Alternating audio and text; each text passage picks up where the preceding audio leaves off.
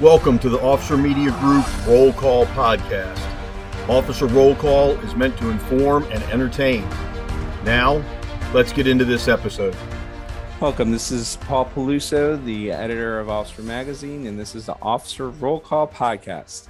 As always, I'm joined by Frank Borelli, the editorial director of Officer Media Group. How's it going, Frank? Well, pretty good today, Paul. How are you? Great. So today we're going to talk about SWAT and riot gear, and we have a couple of stories in the January-February issue of Officer Magazine that we'll kind of review here. One is about ballistic shields, and the other is about body armor and tactical wear. So we'll start off on the one about shields, but Frank, if we can first just talk about, I guess the evolution that you've seen of gear that you use for SWAT and riot control, and especially on the SWAT side, how it's really gone from the tactical teams to on the street officers. How has that changed over the years? Well, I think it's important to recognize there is a difference between a bunker and a shield. When you think about riot control, often you see the clear. They almost look like they're plexiglass shields. Mm-hmm. I mean, and they exist just to stop objects that are being thrown, bottles, bricks, bags of stuff nobody wants to get hit with, versus the true body bunker, which is ballistic and will stop incoming rounds. On the bunker side, when we start talking about shields that officers are carrying on the street to stop incoming rounds, there's been a big evolution in design. I mean, originally they were all just rectangular. Nobody thought beyond that shape. Sometimes they had viewing ports, glass sections that you could see, and then sometimes they didn't. You just had to lower it down low enough so you're looking over the top of it or around the side of it. And they were heavy. They were so thick and they were so heavy. But as the materials have evolved, the designs have evolved. We've seen things that are more ergonomic, easier to see through, provide good protection, work better for the reality of having to shoot around them or over them, and then being carried by one person for any kind of significant period of time. You don't think it's heavy, but put a 40-pound shield on your arm and then stick your arm out and hold it there for an hour or so. And your shoulder is just not going to like that very much. Your elbow's not. The weight makes a huge difference. And when you work in the ergonomics, it's been a great evolution across since I've seen it, the last 40 years. Yeah. So Frank, and especially with the shields, three manufacturers right now. Safariland has the Protect Assault 2VP ballistic shield that the Hillsborough County Sheriff's Office just recently equipped its school resource deputies with. The Blue Ridge Armor has the Vengeance X7 that they just came out with, and Point Blank Enterprises came out with the Vanguard. And so all three are, single-handed shields that you can hold it with one hand. You can hold your firearm in the other, and make it so, like you said, those traditional bunker shields, you would need multiple officers to be on that shield in a SWAT situation. And so these can actually be used on patrol, put in the back of your patrol vehicle, and use it when you need, especially for, active shooter situation at a school or a mall or an office complex. Yeah. And we need to remember that when we're talking about it. It's one thing for only SWAT officers or SWAT teams to have shields, bunkers. It's an entirely different world when you start wanting to store 2 or 3 of them in a school or have one in everybody's trunk. Yeah. They do take up space. Yeah. The flat ones, for instance, the Protect Assault shield from Safariland. I wasn't being critical when I talked about the rectangular shape flat shields. They serve a purpose. They do what they need to do, and they're actually easier to store than as compared to the Vengeance X7 with its curves and the lights and the camera. Mm-hmm. It's a little bit more difficult. It takes up a little bit more space. So there are pros and cons to each. I think it's neat that today's shields all seem to have great viewing ports built in. Yeah. and usually lights on the front of them, because you never know when that's going to be necessary. And we get in far too many shootings in low light scenarios, and we don't have the right data to make shoot, no shoot decisions. That light really can have an impact. So a big thing with these shields, as you mentioned before, the old traditional shields were much bigger, they were heavier, and technology has played a big role in that for Point Blank Enterprises. And so their hard armor division is the protective group. They've used a lot of the technology that they use in a lot of their military applications, including they used a panel from a helicopter that they were working on and basically use that material to create the Vanguard. So it's a lot lighter. You know, these special materials these companies are using now are a lot lighter than the old Kevlar based shields of, of old.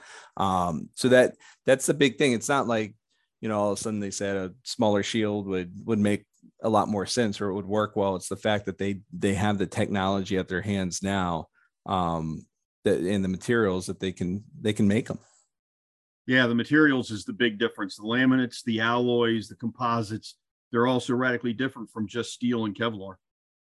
Exactly. So yeah, I think this is something definitely to keep an eye on, that this can be a trend. Going the smaller shields, there's definitely more options out there now than there used to be. And I think that helps, especially when departments are looking for options. And I'm sure these aren't the cheapest things out there to equip every patrol officer with, but as time goes by, I'm sure they'll decrease in price as they become more available.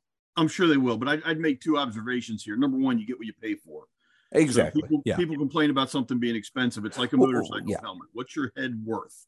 And then number two, no matter how much expensive it is, and I know everybody's got the realities of budget restrictions, but what's your officer's life worth? And the people they're protecting? I mean, so what? You got to spend a couple of grand on a shield. If it saves a life, yeah. So what? Anyway, yeah. I was more saying like equipping a whole patrol fleet with these things. I think like Hillsborough County is doing it right. They're kind of rolling it out to their school resource officers in waves. So they're getting multiple deliveries. Yep. Yeah, at a time to outfit them. And I think that those will, hopefully they don't need them, but if they do need them, they'll have them. So, yep. So the next article we're going to take a look at is one that you wrote, Frank, about the blurring of body armor and in tactical wear. So do you want to talk about kind of what you were looking at here? And you kind of went through the evolution of body armor and how that's used and how carriers have evolved over time. Yeah, I thought this was really neat. I love when I can reference something out of society or whatever. And years ago, and when I say years ago, I mean probably the early 90s.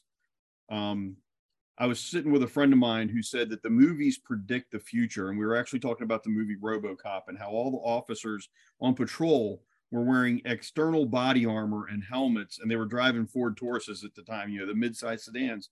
And then, not here we are, not that far later, and it's been going on for a while. Mid-size sedans have now given way to mid-size SUVs, but external carriers have become the norm. And that was an evolution from concealed carriers, uniform, armor worn underneath your uniform shirt, to uniforms, to carriers that are external to your uniform shirt. And so your armor's outside your uniform shirt, but some of them still look like uniform shirts. They just don't have sleeves, and they have shirts and armor carriers that work hand in hand. So it still looks like a good, tidy uniform. A lot of agencies nowadays are just simply going to an external carrier, once reserved only for SWAT. It's got either MOLLE or a hook and loop panels on it. Officers are using it as an equipment platform, as well as an armor carrier. And the benefit there is that you get we've had so much on our gun belt for so long, and we cause ourselves hip problems and lower back problems and scoliosis and all this other stuff. by getting some of that equipment off of the gun belt, number one, we save ourselves a lot of just plain discomfort. But number two, we save ourselves from long-term injury and disability. And we're seeing that platform, that extra space. I mean, it's one thing. We used to have a joke about landscape. And if you were the 25-year veteran officer with a 40-inch waist, you had more landscape than if the rookie came out of the academy with a 28-inch waist. Well, he had a foot less belt on his waist, and he, where does he put everything? Yeah. With a vest, it's not as much of a challenge for that 28-inch rookie. For the 40-inch veteran, he has even more landscape because he's got all that extra vest material, which is actually kind of sad. I shouldn't joke about that, but we have seen that evolution from concealed carrier to external carrier, and it really does start to blur the lines between what's a normal duty vest and what's a tactical vest. At what point does that become what SWAT officers are wearing, and what are the optics of that? How's that perceived by the public? That stuff has to be taken into consideration. Okay. And I think I would ask you too, when you talk about the external carriers being used to also carry equipment, when it comes to technology, just like we talked about the shields, how is the weight decreased in those that apparel, over time to allow to put that other stuff on top of it? I would imagine your old style vests were a lot heavier than what you have now. Oh yeah. I mean, so if you go back that 30, 35 years, a good Kevlar vest with a decent safety rating, you were looking at a vest that of the panel was 3/4 of an inch or an inch thick, and it was heavy. I mean, you're talking about 8 to 10 pound body armor. And it doesn't sound like a lot, but when you wear it all day, and then the Kevlar had to be protected from body heat and moisture, sweat, right? So it was all wrapped in plastic. So now imagine putting a plastic wrap around your body and then putting 7 to 10 pounds of material inside of it and putting another layer of plastic wrap on top of that. And then you're going to go work in 95-degree summer day and walk around, or hotter. Now, they were great in the winter because they help keep you warm, but in the meantime, they were just heavy and hot. We've come a long, long way. The materials are much lighter with the Spectra blends and other blends that they've got. Again, we said this about the shields, composites, materials, and then when you add on trauma plates, the trauma plates are even made out of different materials today, the composites and stuff. And it's all so much lighter. It's less than half the weight. So then when you start moving your taser or your radio or some extra handcuffs or extra magazines up onto the vest, you still have the same amount of weight on your body, but it's better distributed and more comfortable to wear on a vest versus all of it just sitting on your hip bones. So, to kind of blend this article with the one that I wrote about the shields, you talk about how, are patrol officers simply transitioning into SWAT uniforms, and with the shields, are they, taking on, in a way, some SWAT responsibilities, even though they're not part of, a unit, they're still on patrol, but they're using similar gear now.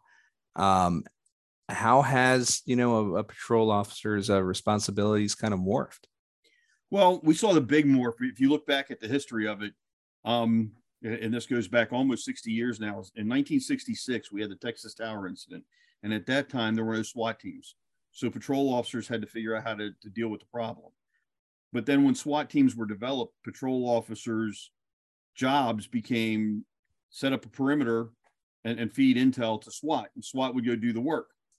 After Columbine in '99, we realized we can't do business like that anymore. So now patrol officers have to be the aggressors at times. They have to be a little bit more warrior-like. And when you're doing warrior work, you have to have warrior gear. And I don't mean that any patrol officer is not a warrior at heart. What I mean is if you're doing the aggressive work, you're doing the dynamic entries, you're running into the sound of shots rather than taking up a safe position on a perimeter and waiting. And we can't do that today by any means. We have to be aggressors in the name of public safety. You got to have the gear. So the shields, the external carriers that allow us better coverage, better protection, higher levels of protection, more equipment, all of this stuff plays a role. There's never going to not be a place for SWAT. There's never going to not be a place for hostage negotiators. But the need for the fastest response we can possibly manage from every patrol officer means we've got to equip them and train them appropriately. So that's where this stuff plays a role. The upgraded vests, the upgraded equipment, the shields, that all plays a role in how good of a job we can do when things go sideways and we have to go run towards the bullets. In this this podcast, on a lighter note, you talked in your article about how, you know, movies predict our future, and mentioned RoboCop and you know, the vest that they used in that. Can you recall, you know, some things from movies that depicted what law enforcement does, and maybe some things that law enforcement borrowed from those movies? Wow. So movies always depict tasers wrong. They'll never get it right, but that's Hollywood happening. You know, I'll go back to RoboCop. He drew his weapon, RoboCop did, and it was a burst weapon. Every time he pulled the trigger, he fired, I think, 3 shots. And there were weapons that did that at the time, with the Beretta 93R, but you would never have that on the street for a patrol officer. It was considered an executive protection weapon. But he didn't have to look through sights. Because he was a robot, the gun would automatically, his hand would point the gun where his eyes were looking, if you will, his visor. I think we're getting closer to technology. Like right now we have red dot sights on handguns. Yeah. I think we're going to see technology where that red dot's on the glasses that officers wear, and officers are going to start wearing protective lenses all the time, whether you need corrective vision or not.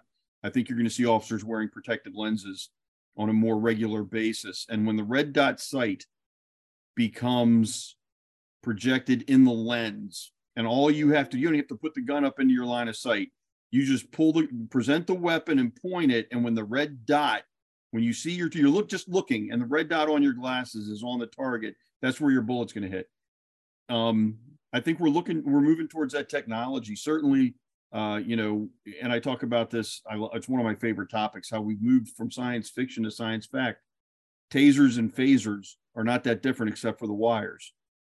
You know, cell phones and communicators, electronic clipboards and iPads and rugged tablets and all this stuff.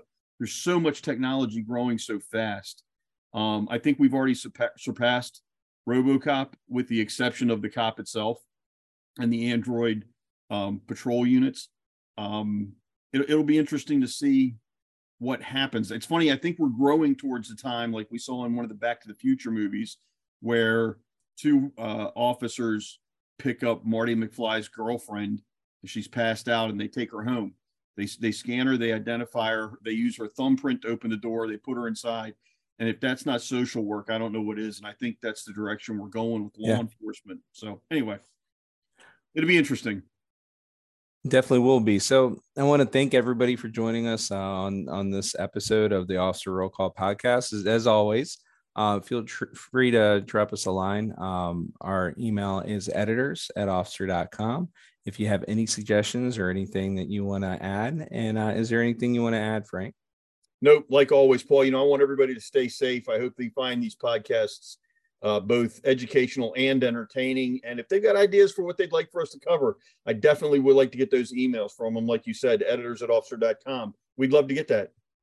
That's great. And thanks again, as always, Frank, and everybody take care. Thank you for listening to this episode of Officer Roll Call. Be sure to check back every 2 weeks for a new episode. Stay safe.